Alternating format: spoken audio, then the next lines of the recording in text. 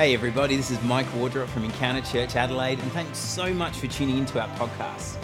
Our prayer is that through this podcast, you can have an encounter with Jesus that will change your life. And now get ready for an inspiring message from our preaching team.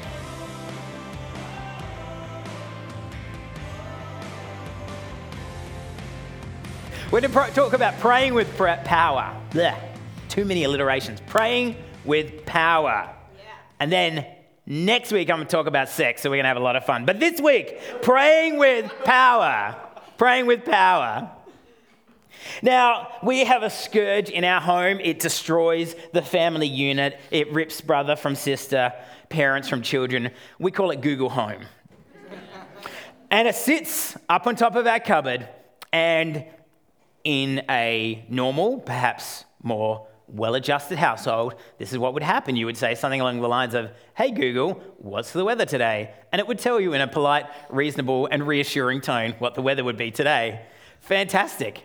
What actually happens in our household is somebody says, "Hey Google, play," insert Taylor Swift song here.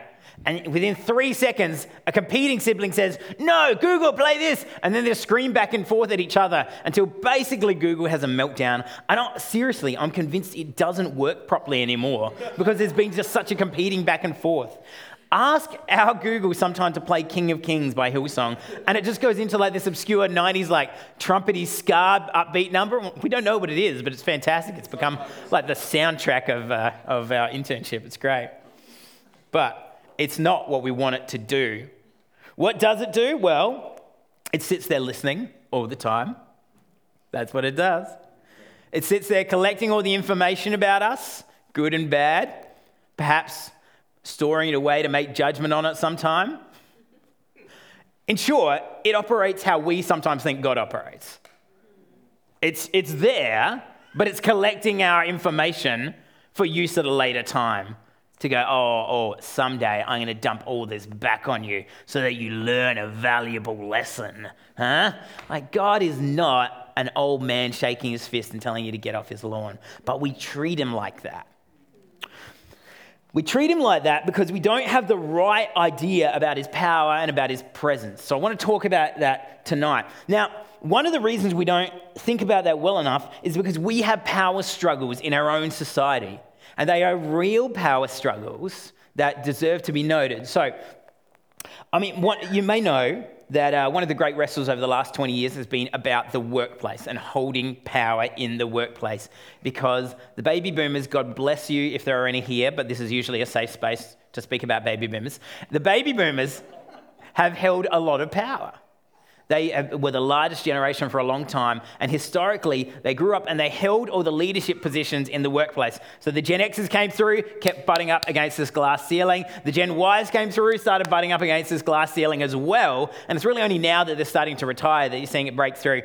The Gen Zs, however, those of you who are in the room who are Gen Zs, you did not bother with this paradigm. You just said, well, why would I worry about that when I can just become a CEO of my own startup, get me a Kickstarter immediately? And then you just started things, this entrepreneurial spirit. So this actually kind of negative display of power, not intentionally, right? But what's become a bit of a negative glass ceiling has created this entrepreneurial spirit. But the power struggles are real. Gen Zs do not trust power. So the Barna Group, an American research group, did a bunch of global research, and they researched,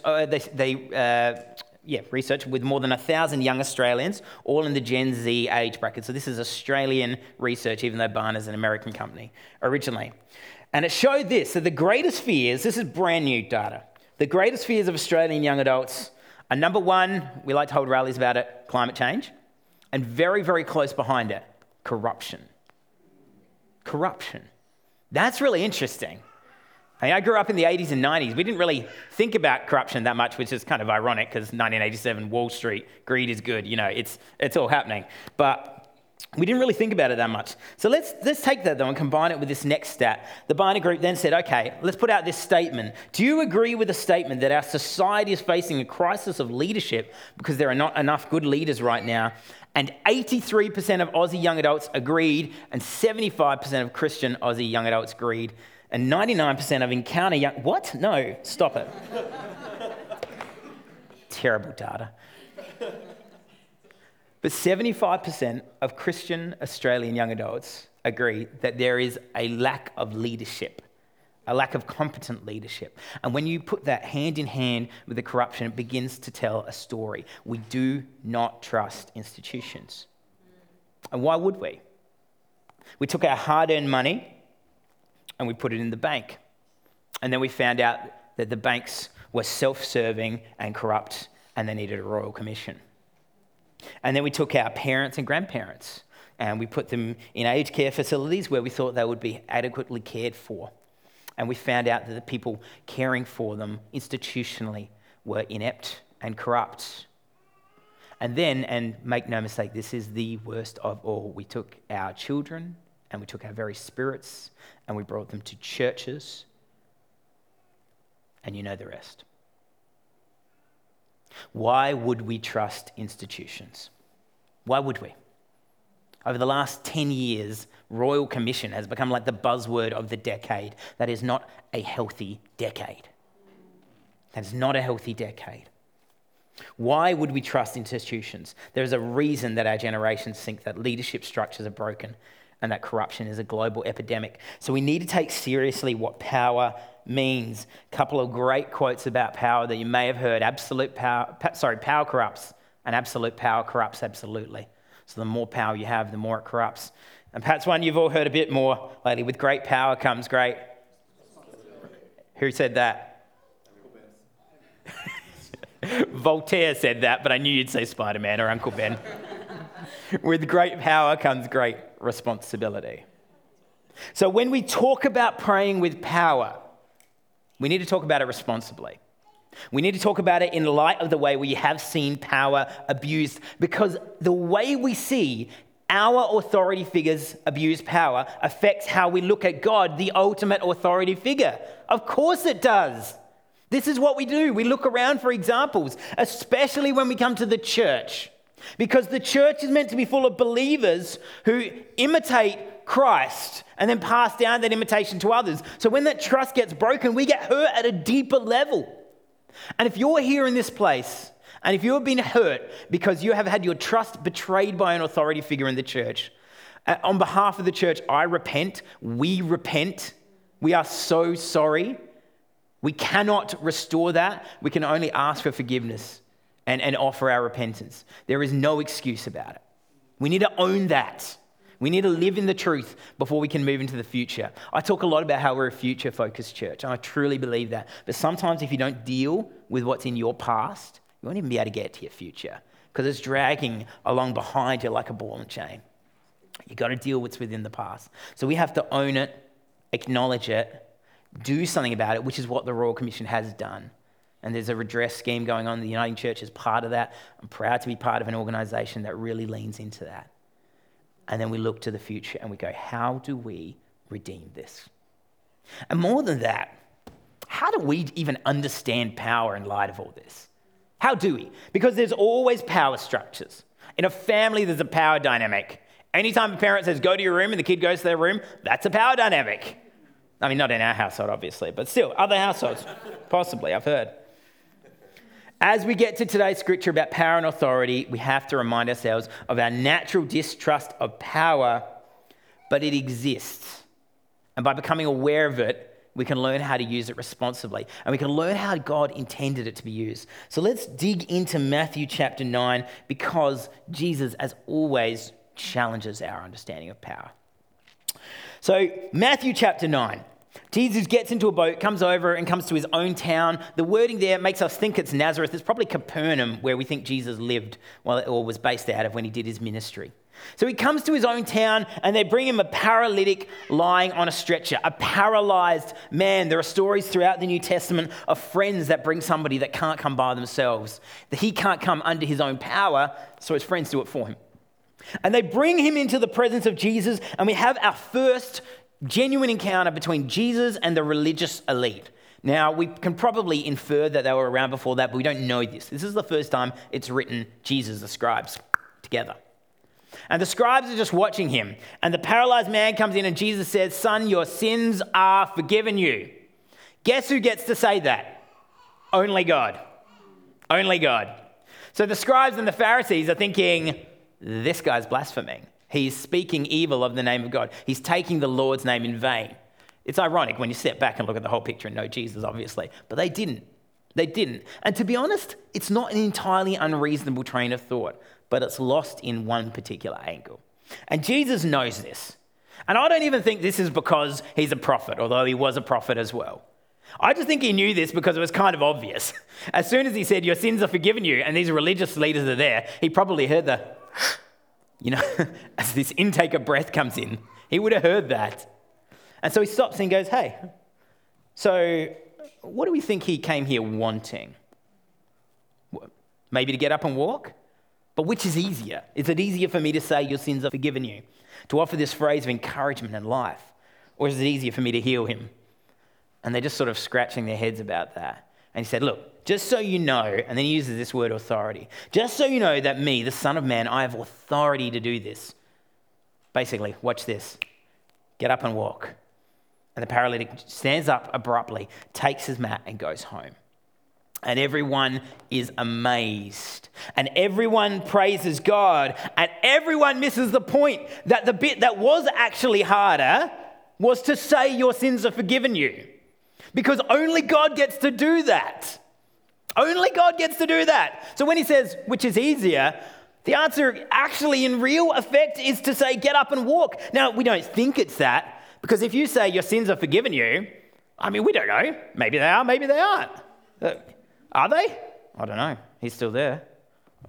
Maybe. There's a bit of uncertainty there. But to say get up and walk, well, if he doesn't get up and walk, it's pretty clear, right?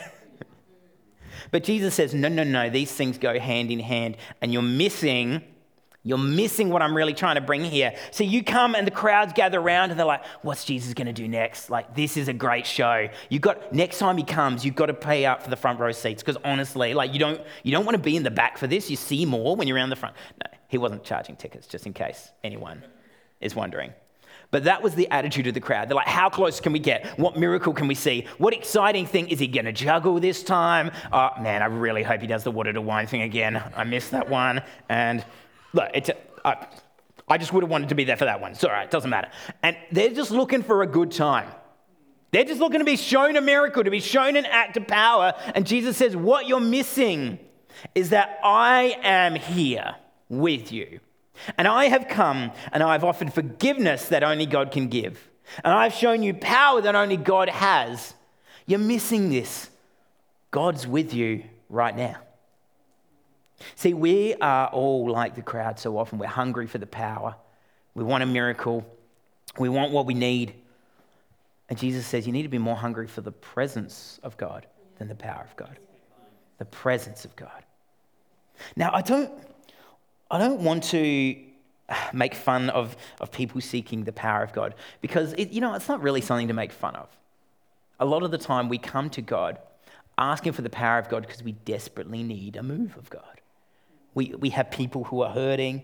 We have family and friends who are ill, and without God, nothing's happening. They're in only God moments. But the problem is, when we lean all our heart and all our strength and all our energy into the power of God, that means that unless that God behaves the way we want to, aka like a genie in a lamp, then God isn't real for us.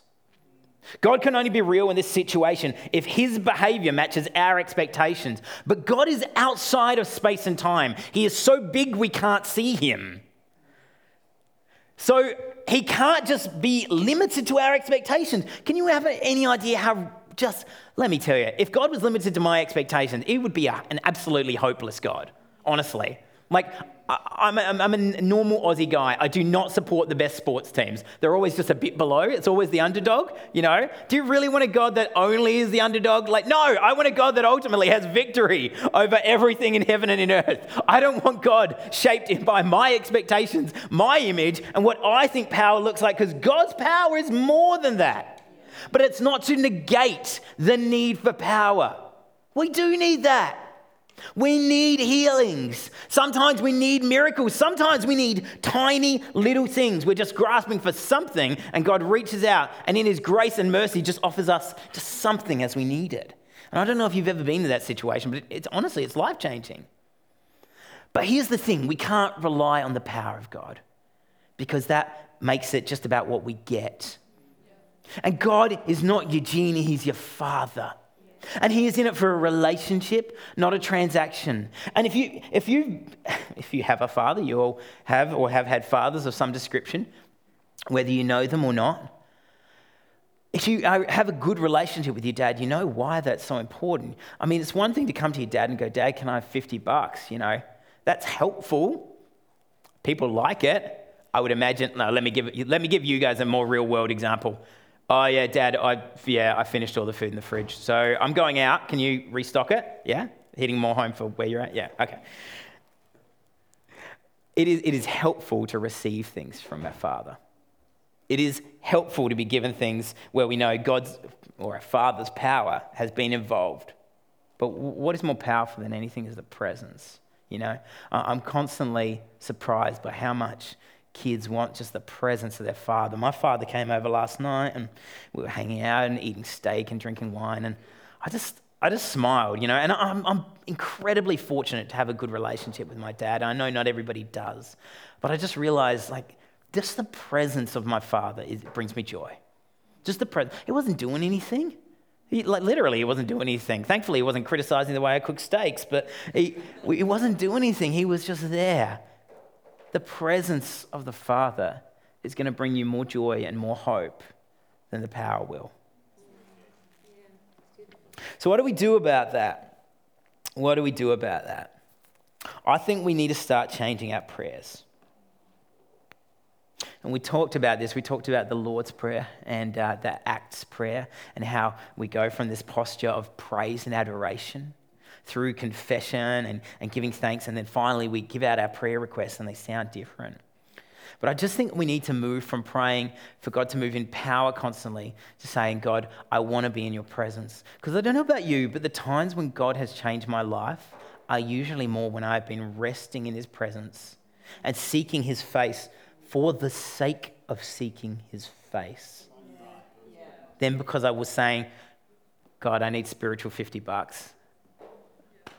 God, I need a handout today." Now, again, I don't want to negate people who are in this room and you're sick or you desperately need a job or you've got a broken relationship. These are real things, okay? I'm not trying to minimize them. I'm just trying to say that when you get the presence of God, you begin to get some of these things, but you get them through a different perspective. You get them from the perspective of Jesus, who was always of the perspective of, "Father, your will, not mine." In the Lord's Prayer, he says, "Thy kingdom come, thy will be done. Your will, not mine, yours." He gets to the Garden of Gethsemane, and in his darkest hour, he is on his knees praying, weeping blood. And he says, "I don't want to die," in effect, "but your will, not mine." He craved presence. He craved the purpose of God. He craved the presence of God the Father. That's why he kept retreating. We talked about this. That's why he always longed for intimacy. That's why he built a relationship in the secret place, not based on the approval of the crowds, not based on whatever power or miracles he did, but on the presence of God with him. That hand on the shoulder saying, "This is my son with whom I am well pleased." For some of you tonight, that's what you need. You need to be reminded that God is looking at you saying, "You are my daughter, you are my son, and I am pleased with you." And that is the moment you need right now to reignite your faith. And some of us do need our faith reignited. I do, all the flipping time, way more than I would like to admit. I need to get down on my knees and just say, "God, what have you got for me? I just want whatever you've got. Whatever your power looks like, that's what I want." And usually I bring my prayers, and usually they're ridiculous. They're like, you know, "Help my kids behave." And God's like, "I think that's why you're the Father here on earth, isn't it? To sort of model that and guide it and shape it." I'm like, yeah. But you're God, so do the God thing. I was like, sorry, am I your Father or am I a genie? I'm like, you know, these are the kind of embarrassing conversations I have with God. But as we call out for the power of God, we need to do it from the presence of God. From the presence of God. Friends, if you want your life changed, if you want your faith to rise, if you want to see God work in your life, take more time to be with God. Move from God. The great Martin Lloyd-Jones, incredible writer and preacher, he saw this revival break out over Wales. And he said, so often we ask ourselves why God isn't moving in power in our life the way he moved in the great saints of old, where we really should be asking why we're not living lives similar to the great saints of old. It's harsh, but it's fair. You and I know that we could give more time to God in prayer and scripture. And more than that, simply being with God in silence. I know that because every time I go to people just casually, hey, how's Bible reading? How's the prayer? The first thing people say is, and this is when they're doing well, is like, well, it could be better. Like, yeah, I know. Of course it could. That's not really the point. But we need to carve out that time for God. So what I want to do is we're just going to sit for a couple of minutes and pray. It's not going to be any music. Some of you are going to go borderline insane by the end of this.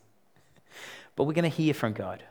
And we're just going to say what Samuel said. Say, speak, Lord, your servant is listening. And if he says something to you, write it down if you can. But let's take a couple of minutes now and just say really simply, speak, Lord, your servant is listening.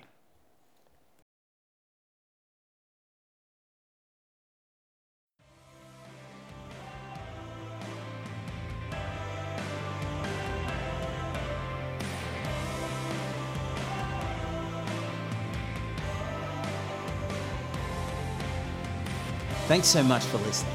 We'd love to hear from you. For more information and resources, please check out our website, encounteradelaide.com.au, and don't forget to leave us a rating and review on your podcast provider. Have an amazing day. God bless.